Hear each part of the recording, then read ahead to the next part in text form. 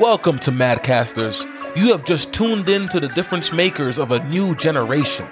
If you're looking for that disciplined effort to change your life, or the inspiration to make a difference in your communities and the world, Madcasters, this is the launch pad for you to go mad.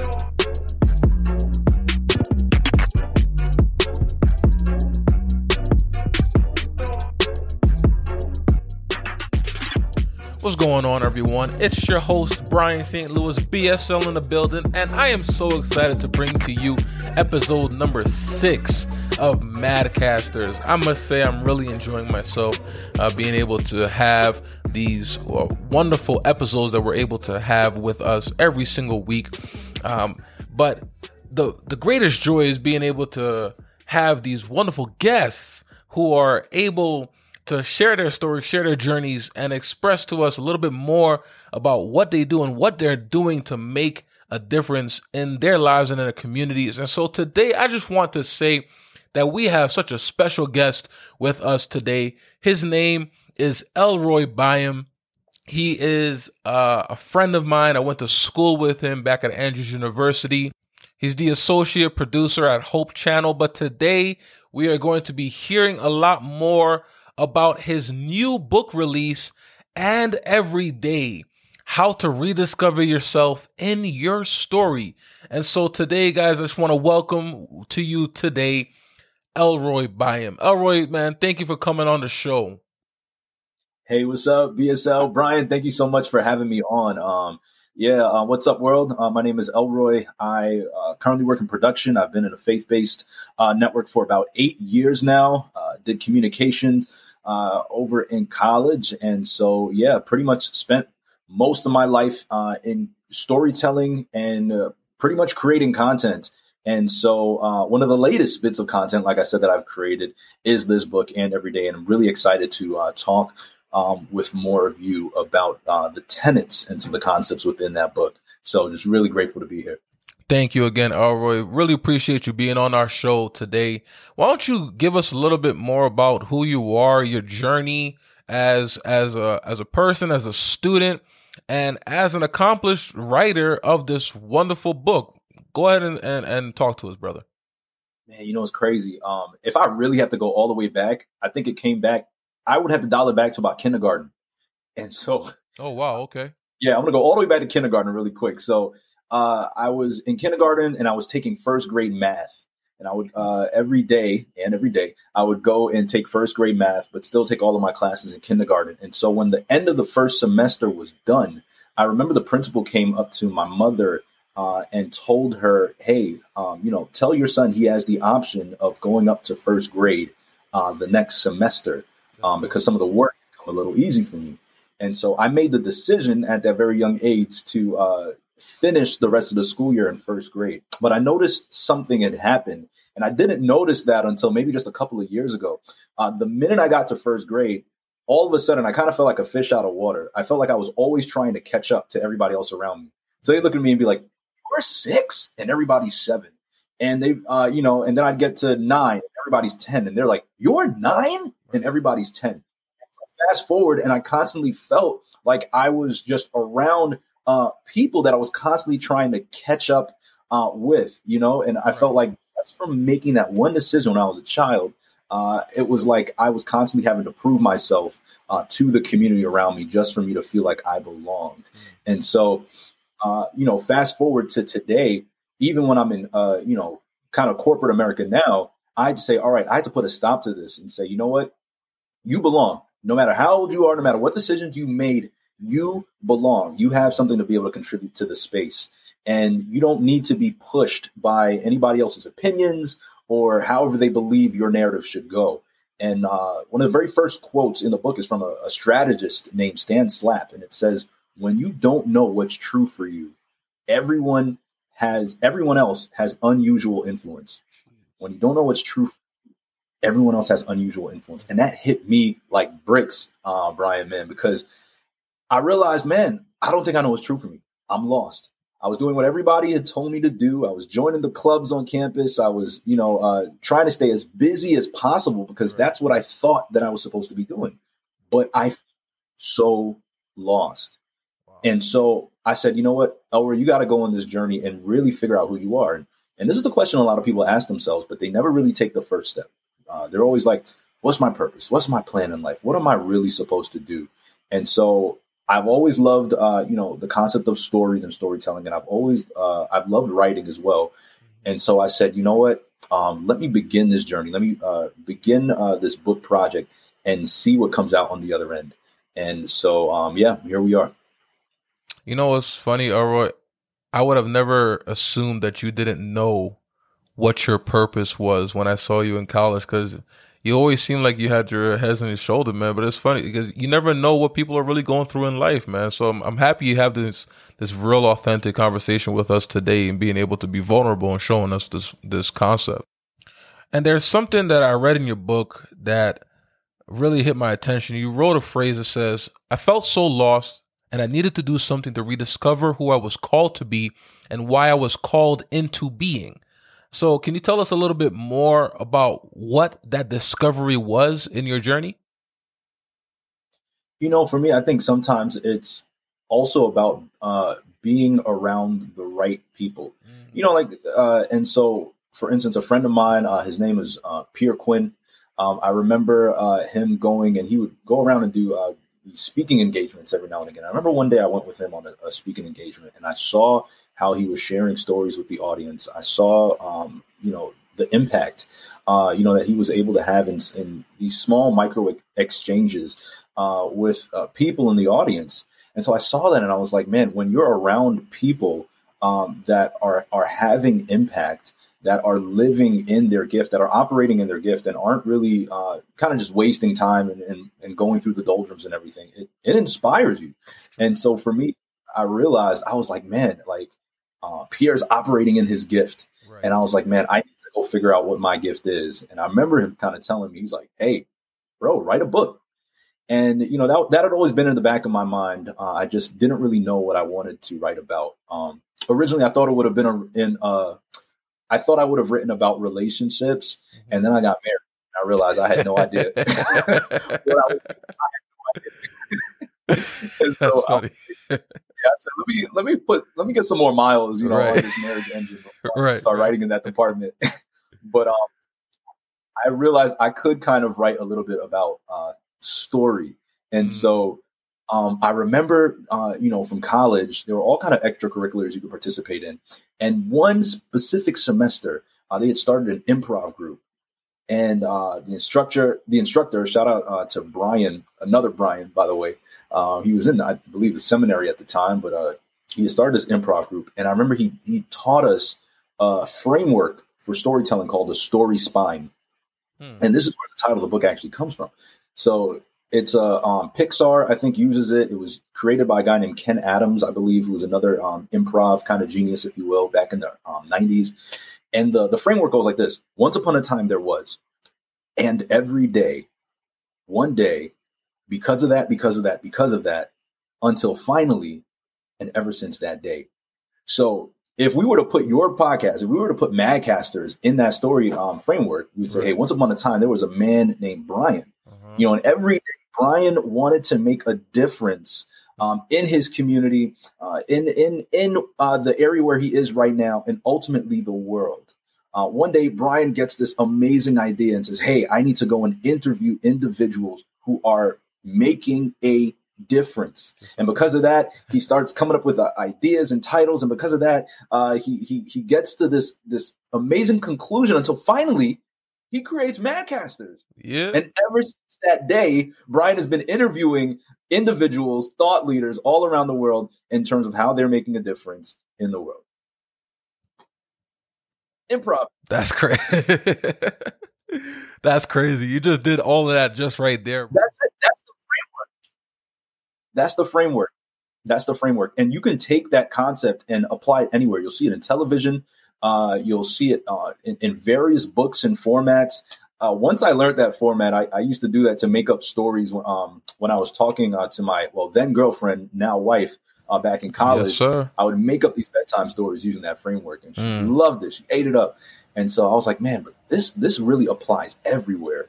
And so, this book dives a little bit deeper into that.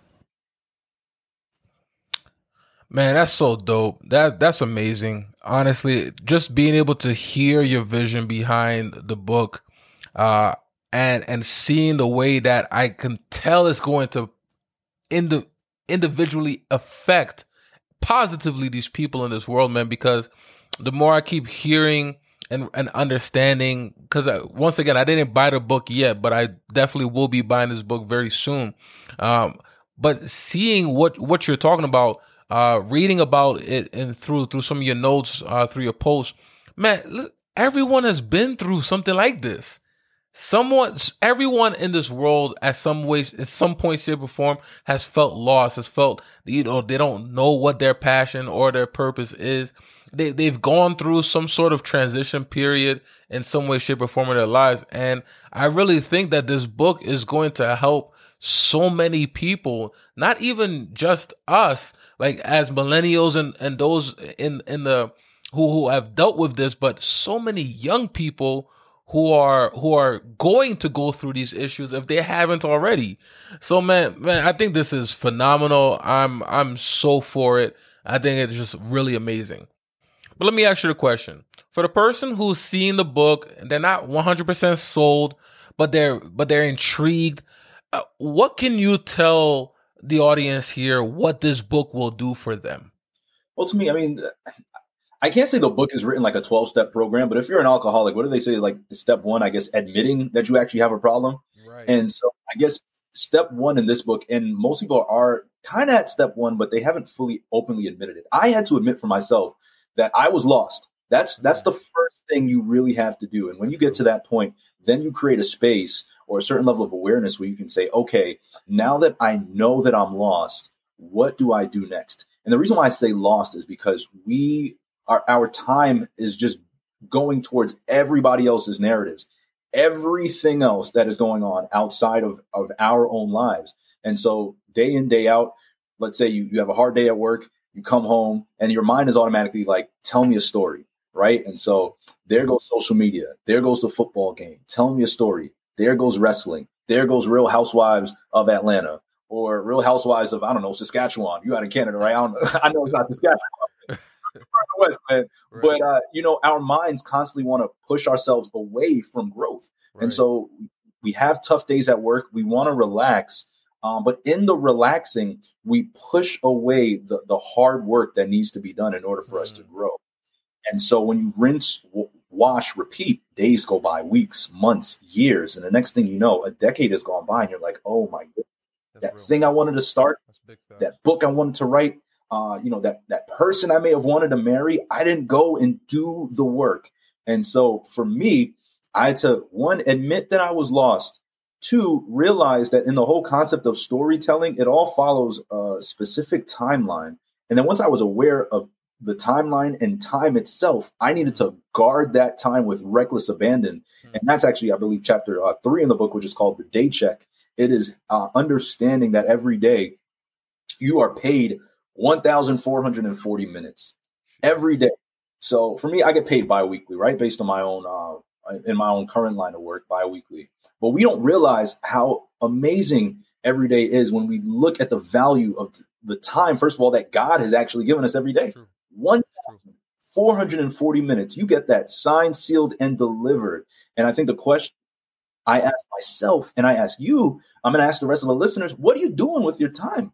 And you can go on Facebook, you go on a news feed, you go on the TL, and it's like everybody's just so upset. They are vexed. Exactly. Politics, stuff happening in the church, in the education system. Everybody's vexed and upset, and they have every right to. But what happens is after you get all of that out, after you get that off your chest, what are you doing? And how much time has gone by? We always say we have no time for stuff. You know what I mean? I don't have time. You'd be very surprised. And if you have an iPhone, are you an Android or iPhone person? What are Android guy? Man. Come on. Come on, BSL, man. I think I just lost a little bit of my anyways, so I don't know if Android does this, but for the iPhone they have what's called screen time. Yeah. And screen time, they show, you guys have it as well? Yeah, we have that. Okay, cool. All right. Yeah, it shows us everything about like how much time we spend. There you go. There you go. And so these devices keep us honest. So every time we're like, oh, I don't really have time to do this, or I don't really have time to invest in this. And I'm like, what you're doing is you're lying to yourself.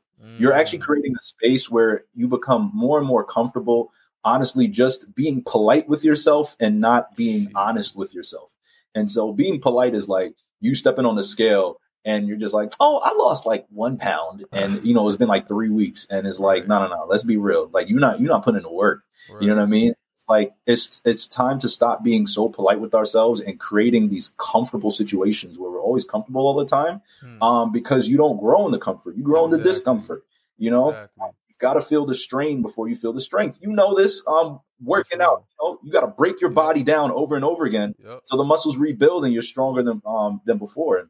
And that's what this book is supposed to do. It's supposed to kind of break you down, the understanding of like who you are and what you're supposed to do, what time is, valuing your time, and getting away from it all. And that's the hard part, because every day is pretty much, it's culture. It's the habits and behaviors repeated over and over again that we perceive as normal. That's pretty much what it is. It's culture. And this book is a call to you going through a culture change. It's pretty much saying, I am tired of how I am currently living my life. I am tired of people pushing me around. I am tired of having the same outcome every single time, and I must do something different. And so this book is kind of a compass to kind of help guide you through your work. I love that. All right, man, you said some serious things here, because I'm going to pinpoint on one thing, especially because of the fact that, you know, Madcasters is focused on people who are willing to come out of their comfort zone and to do the things that they're meant to do to change not only within, but to also change within their communities. And so to hear you talking about it in this way, it shows us that, man, there are so many people out here in the world who will talk and see the problems, but are not willing to lift up a finger to really help out society. And so your book is looking to help inspire us away from just being these lazy, in a sense, individuals. You know what I'm saying?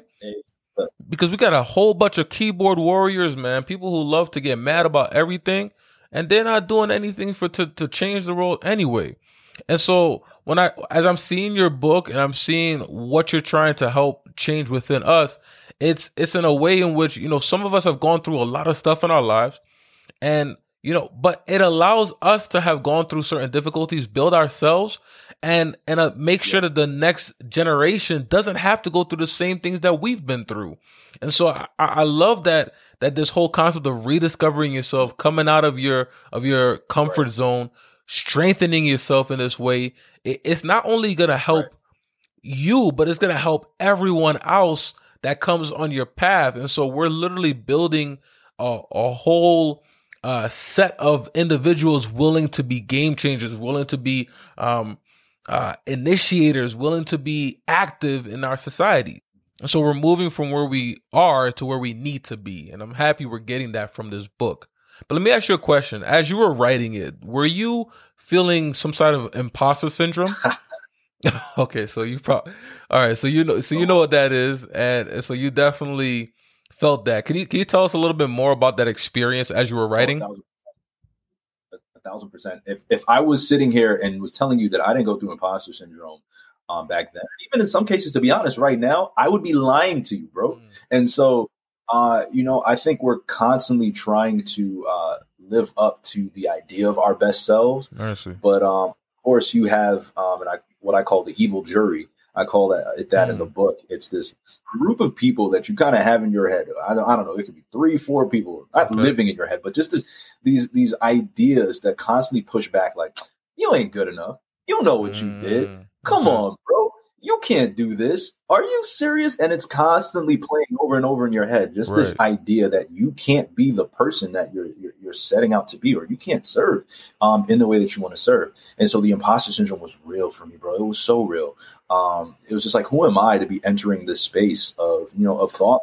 and creatives and authors who have spent countless hours dedicated to this work. And, you know, I had to start saying, well, who am I not? You know, like, who am I not? There you go. Everybody, and, you know, the concept of story is really, you know, it's starting to trend, if you will, because people are becoming more self-aware, more enlightened, if you will. But it's like, who am I not to show up in this space? And, you know, I need to, if I'm on assignment to be a blessing to somebody else, then I need to show up for my assignments. Right. You know what I mean? I'll be honest, in college, I didn't show up for all my assignments, you know, and because of that, I may not have, I may not have gotten the best grade because I didn't show up.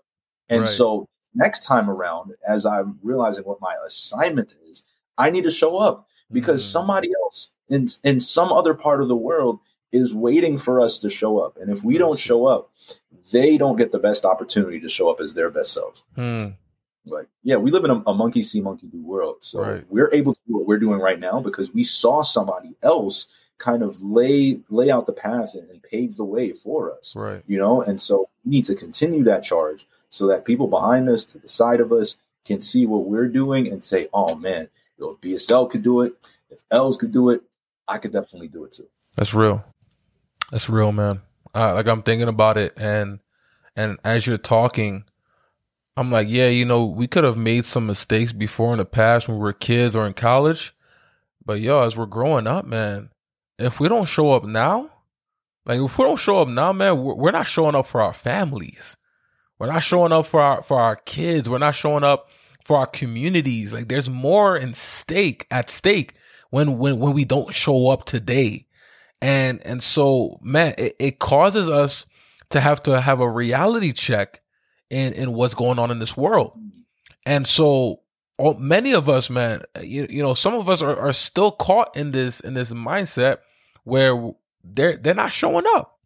So as I'm hearing you, man, and hearing your story, it shows your growth. It shows your character as you've grown, that we can see the tangible evidence of how you have not allowed the past to hold you back, but you've been able to flourish through this, man. So it's a blessing to see this in you, Elroy.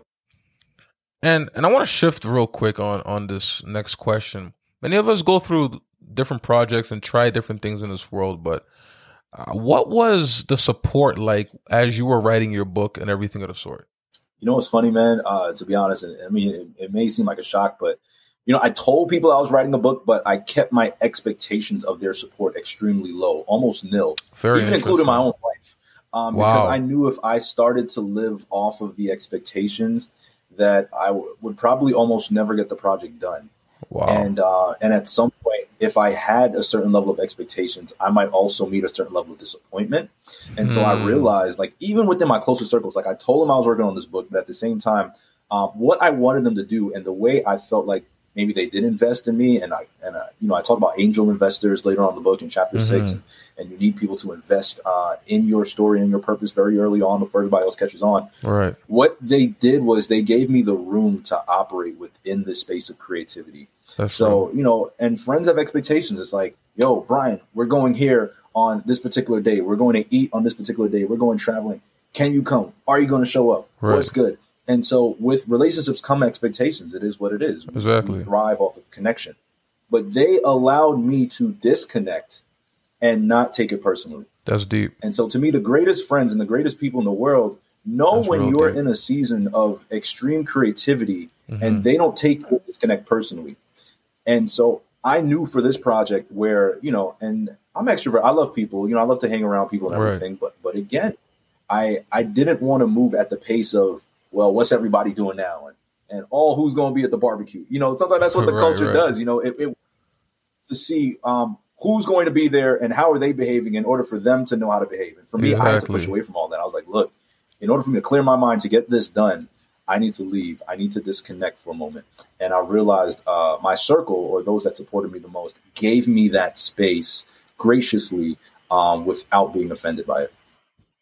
Bro, honestly, your train of thought, your way of thinking in that is that's some heightened leveled stuff, man, because I'm not gonna lie, I struggle with that concept of looking for support especially from tighter circles, just because, you kind of had the expectation that, if you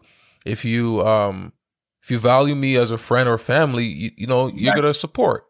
But man, to have that kind of mentality, it helps you to just move forward no matter what's happening, push forward, strengthen yourself. And you're not focused on who's supporting or who's not supporting. You're just trying to get the job done.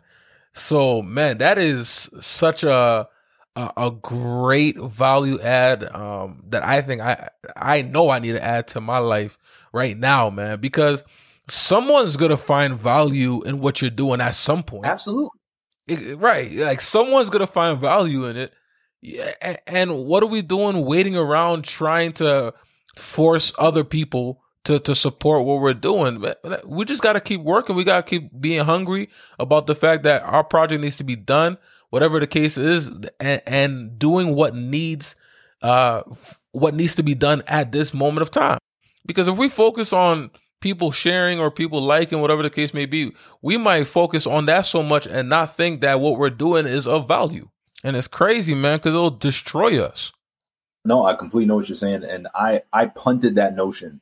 I punted that early. And so I knew that Right. this book, whatever was to happen with it was going to happen. And when I tell you zero expectations, I meant it. Like even if my closest friend never purchased the book, never read a word, a statement, a sentence, I wouldn't be in the least bit disappointed. And only because if I choose to live my life holding on to, again, either the opinions or the blessings of everybody else, then I can only meet the expectations that I hope that they have for me. And so I need to set my expectation beyond the wall, beyond the forest, because if I don't leave, if I don't stretch my net out into that space, I'm not going to grow. Right. I have a plant in my house.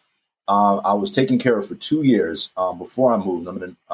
And so right when I moved, it's a begonia plant. Right when I moved, during the move, it lost a lot of petals. It lost a couple stems, and then it never fully recovered.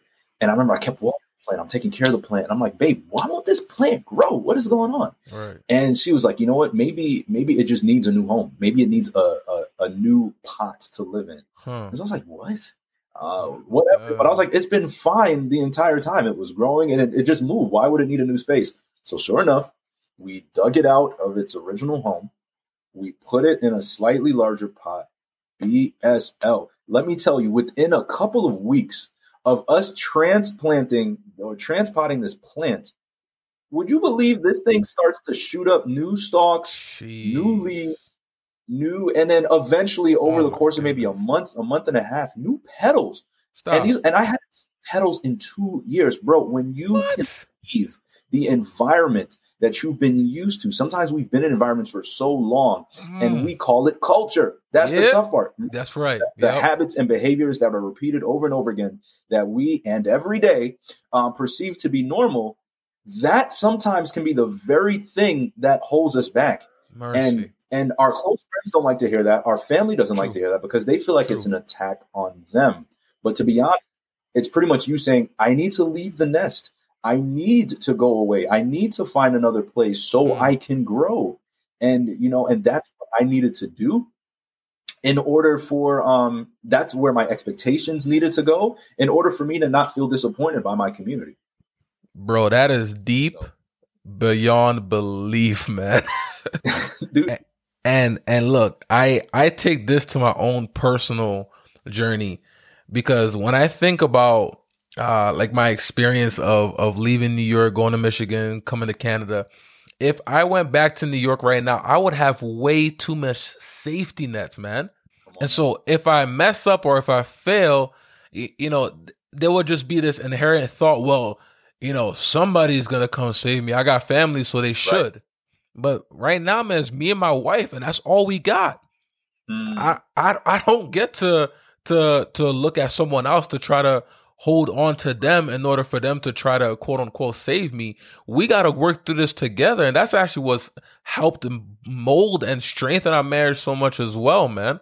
And coming out of our space, it took us and our relationship and all that we try to do, it takes us to another level, man. But you're telling me, yo, that's so crazy. You're telling me that you got all of that. That was from a plant. From a plant. When I tell you that thing is growing as we speak, I had to buy like these small little dowels, these sticks from Home Depot, just to keep it straight as it's growing up. And it's growing past the height of the dowel now, to the point where I think I need to take it out of its new home again and probably just plant it right outside where it can now thrive and go and bless the rest of the world. And this is what to do. Sometimes, our parents, our friends, they love us so much, but they don't realize that containing us really constrains us. And so it's like, at the end of the day, by you containing us for the sake of your happiness, for the sake of your community, for the sake of your culture, sometimes you are doing the rest of the world a disservice. We know this biblically. Mary had to let Jesus go. He had to let him move beyond the area that he grew up in order for him to be most effective. And so that's the way I see life as well. If I stay in the same place, and hey, no offense to some people that really are, lifers within their own towns. If that's what you have chosen and that's how you can be most effective, hey, kudos. For me, I couldn't operate that way. Same thing. I love New York, born and raised in Harlem, and I love New York. But at the end of the day, I knew that in order for me to really grow and spread my wings, I had to leave New York. My identity for so many years was caught up in New York. Every 5 seconds, I had to let somebody know, I'm from New York. You know what I'm saying? But my identity and my culture was so caught up in that area that I realized sometimes the lack of it made me feel like I didn't have an identity anymore. And now I can speak confidently within my own identity, within me saying I know who I am. And it isn't just me being from New York or me saying I'm from New York, but it's me being a person that has found myself, found some of my gifts, and found spaces where I can share those gifts with people.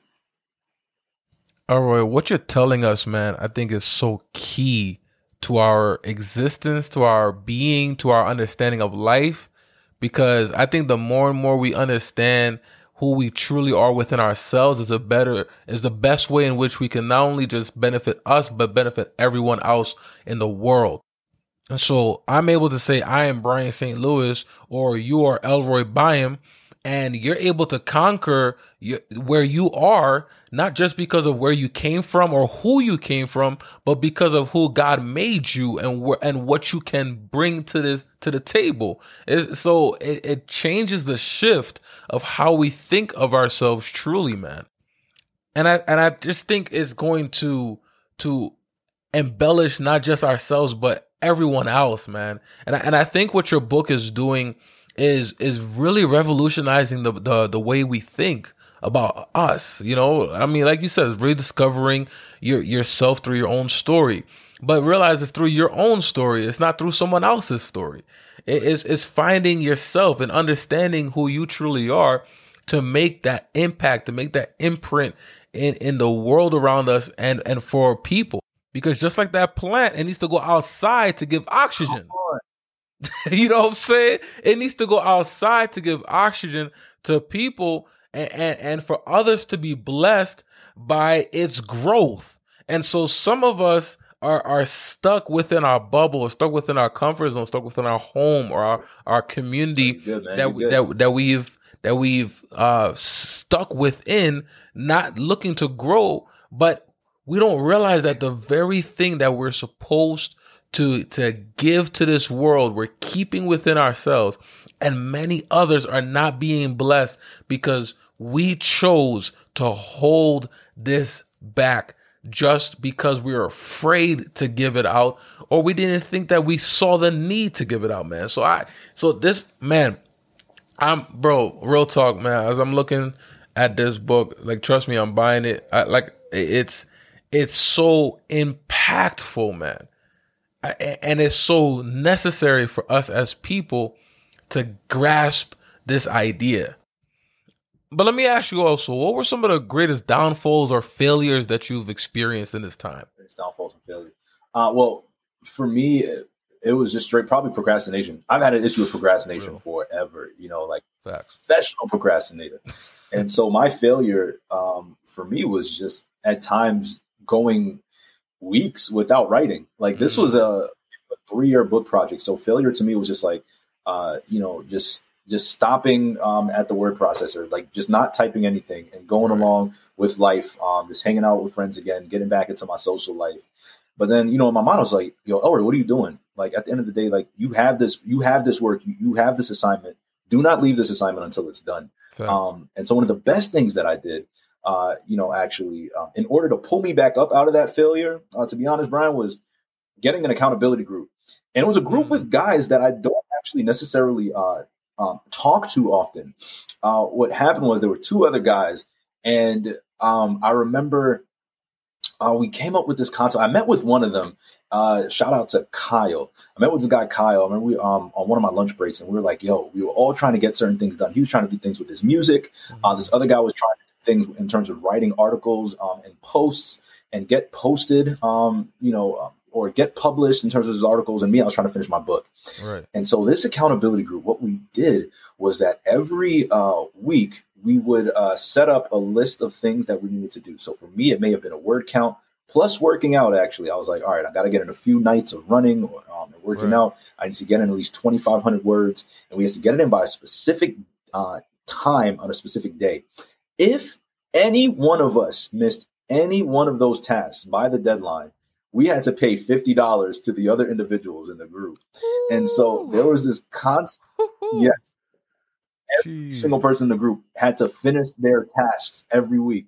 And so that kept me honest. That woke me up out of failure, where it was like, all right, and to be honest, there were some weeks where I had to pay up just because of procrastination.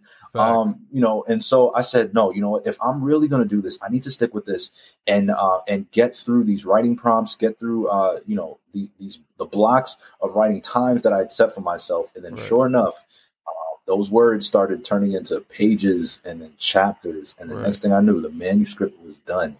And so for me, that pill for failure was just understanding the concept of what do you do what happens when you don't finish the work.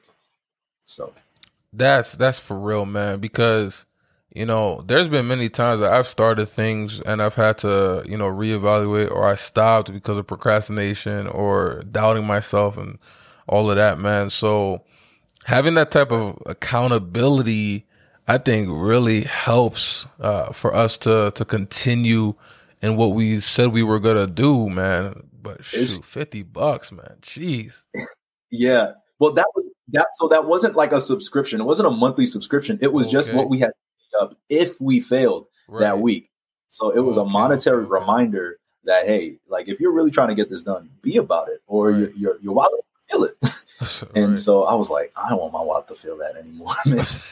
Facts. I ain't trying to get my wallet to feel that either, bro.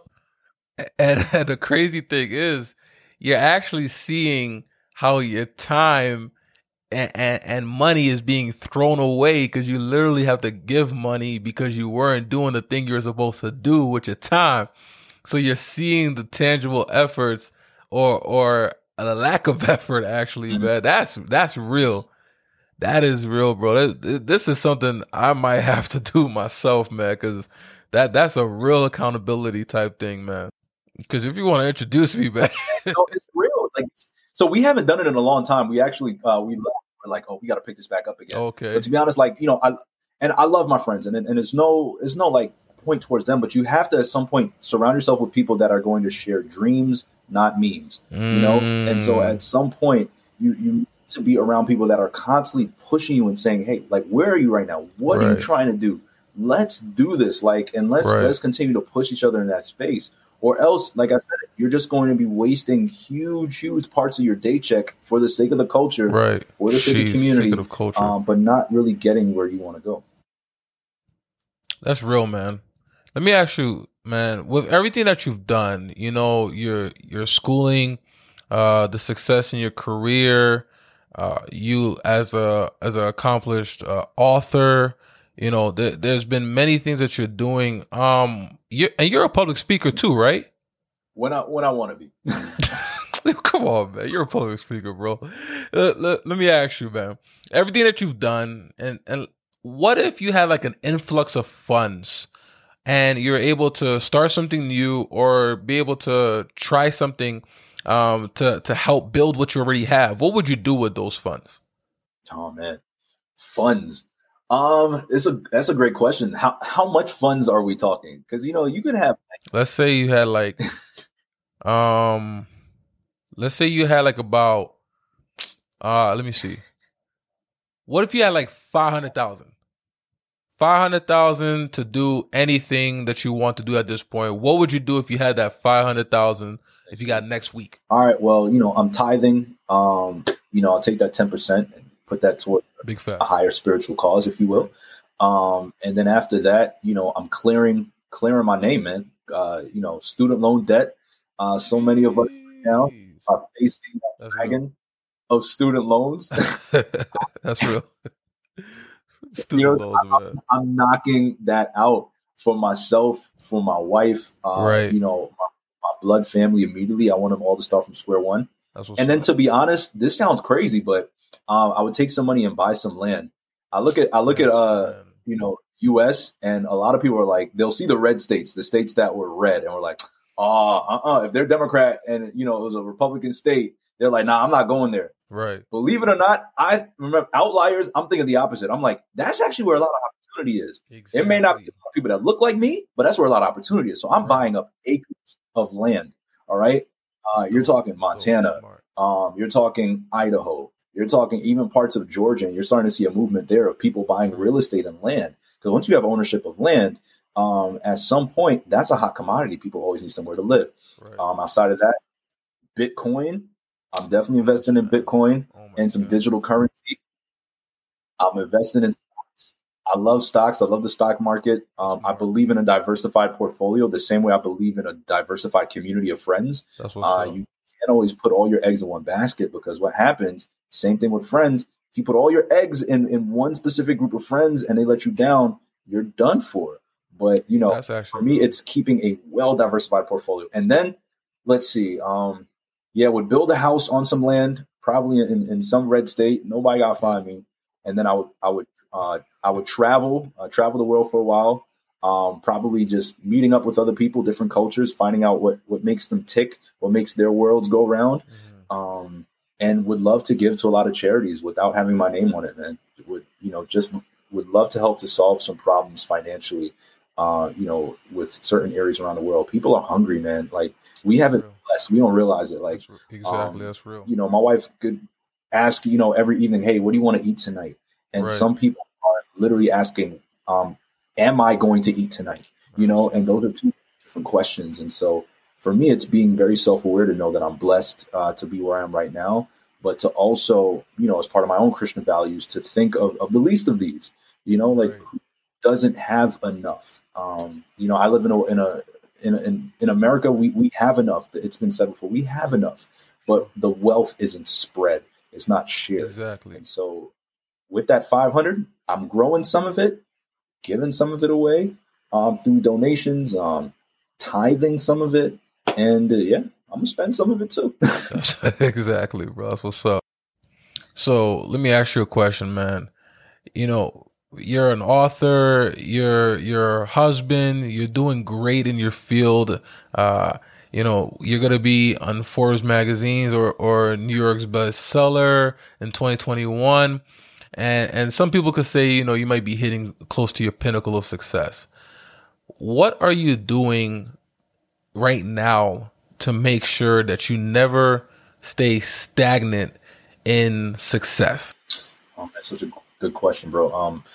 Honestly, I think every day I'm just waking up right now, just feeling again, just extremely grateful to be alive. We're living in a pandemic, as you already know. So that's the first thing.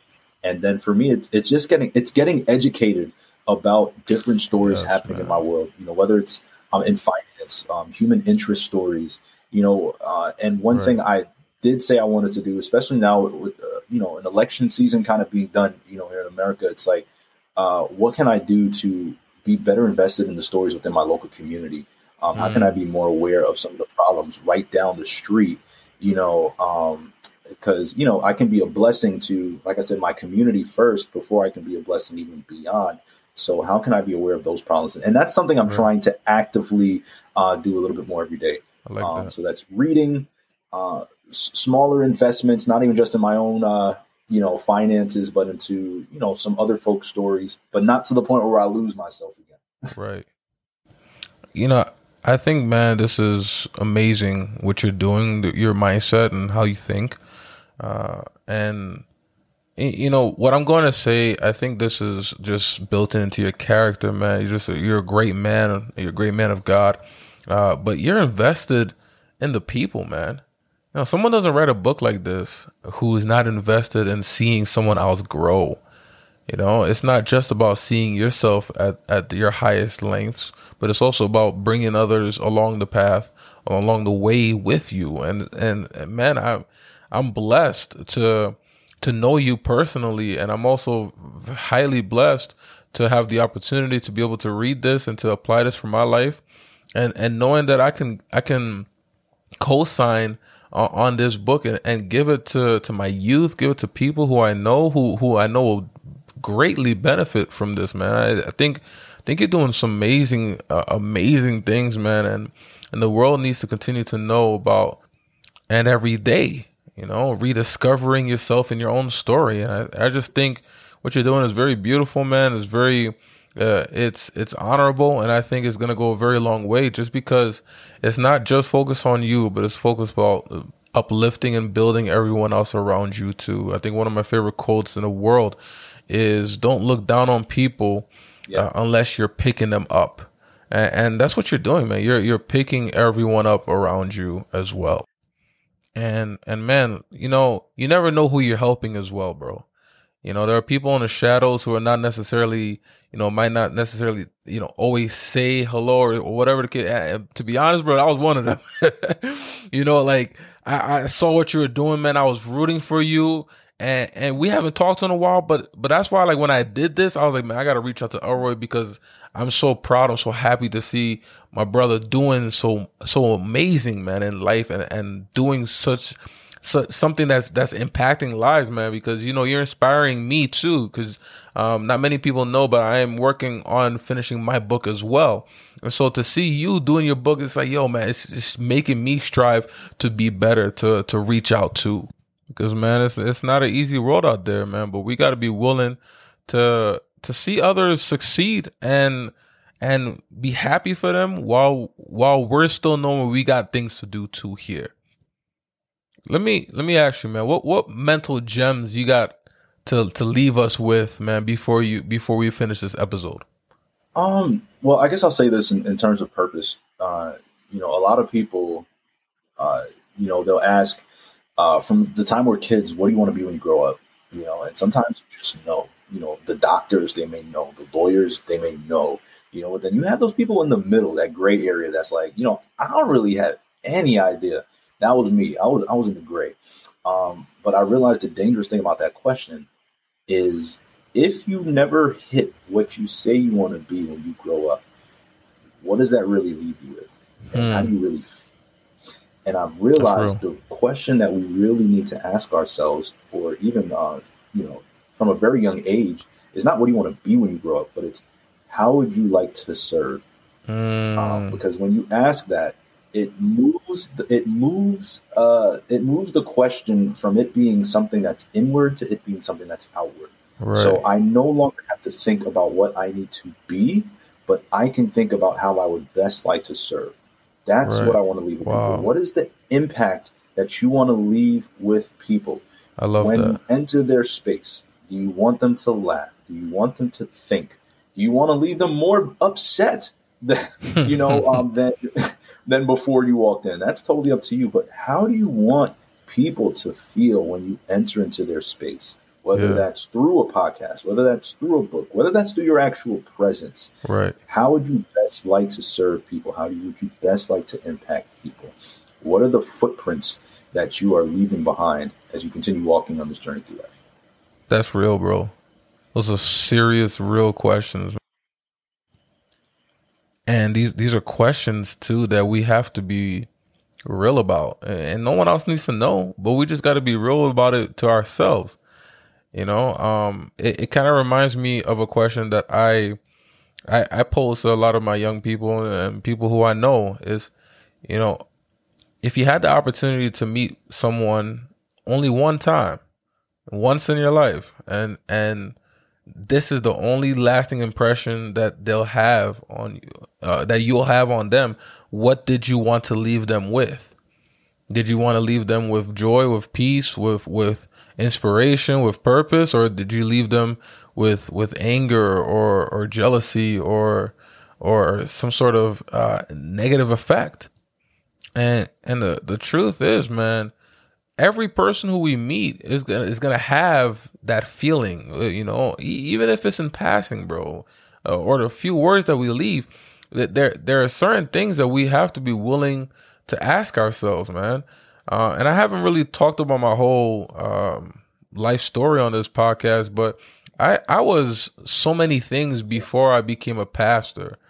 And I became so many things, but one of the things I started realizing is who I want to serve, or what passions and purposes I want to focus on are pivotal to where I want to be and how I want to maneuver in this world. And that's why, and I've told people, many times, I have a purpose and a passion to love people, to care for people. And that has also grown to helping the youth and the next generation to grow as much as they can, and for me to facilitate that. And so a lot of my passions and purposes have been founded in that. And so it's not just about, I have to be a pastor to do that, but I can find myself doing that in so many different ways because that's what God has instilled in me. It's not about my job or my career at this time, because now it's always about what I'm doing to fulfill that purpose. And so it doesn't matter where I am or what I'm doing career-wise or professionally, I'm always looking to enact that purpose because that's what's in my heart. All right, what do you want to leave us with us today for all those who are listening and readers of your book? Guys, well, of course, outside of just purchasing the book, whether it's one for you, one for your friends, just think about the power of love and, an appropriate love, if you will, and how love is such a powerful force in this world. I truly believe the opposite of love is fear, or at least the absence of love is fear. And I framed it into what I call this. Fear is the opposite of love. For whatever you fear, you do not love. And whatever you love, you fear the absence of. Nice. And so I want you to really, truly think about that statement and see how that can be applied. Audit yourself. Look at everything that your heart is wrapped around now, or everything your heart truly desires. What do you really love? What do you fear the absence of? And how can you use that to honestly find yourself, find your gifts, and better serve the world with it? That's beautiful, man. That's really beautiful. I just really want to thank you, Elroy, for coming on to our podcast today, man. It was really a blessing to reconnect with you, but not just in reconnecting, man. Just being able to hear your story, your journey, the passion, the book. This has all been very edifying for me, and I know it's going to be very edifying for our listeners. Can you just make sure, because I just want to make sure, man, people know exactly where they need to be to buy this book and every day. Can you just give us a little bit more details on the book and just anything that we need to know to purchase it? Go ahead and give us that information. Sure, man. Appreciate that. And Every Day, How to Rediscover Yourself in Your Story is available on Amazon.com. Just type in And Every Day. And my first name, my last name, Elroy Byam, and you'll see it pop up there. It is available on paperback and Kindle. And if you do want a signed version, you can reach out to me, I believe at elroy.byam@gmail.com, and we can set something up there. But outside of that, shout out, appreciate your listening community, and really appreciate you having me on, man. Everyone, that was Elroy Byam, and man, we have been blessed. We're very happy to have had you on. All the links to your book will be on our show notes and through all our social medias as well. So please take the time to purchase this book and purchase it for a friend. I'm telling you right now, I'm going to buy two. I'm going to buy one for me and one for someone else, because I think this book is not just a book for us to keep for ourselves, but it's in order to edify and to grow our communities and our world around us. So thank you so much again, Elroy, man. I really appreciate you coming on to the Madcasters, where we're making a difference, because you are truly making a difference, my brother. Thanks, man. Blessings to you and the fam. Thank you for tuning into today's episode of Madcasters. Please leave a positive review on the show if you like today's episode, and be sure to follow us on Madcasters at Instagram and also Madcasters on Facebook, where you'll be able to get updates, surveys, and many more surprises. Please go to madcasters.com, where you'll be able to access the shows, blogs, and book reviews, also spotlights of organizations that you can support and donate to as well. And if you would like to support Madcasters even more, please go to our Patreon page. It's Patreon, patreon.com/Madcasters. I'll be giving out a free book monthly to one of our Patreon supporters as well. And there are many more surprises to come for all those who are Patreon supporters. This is the end of our episode, but this is not the last. I promise you, Madcasters, we are about to have a blast. But don't forget, Madcasters, this is the launch pad for you to go mad.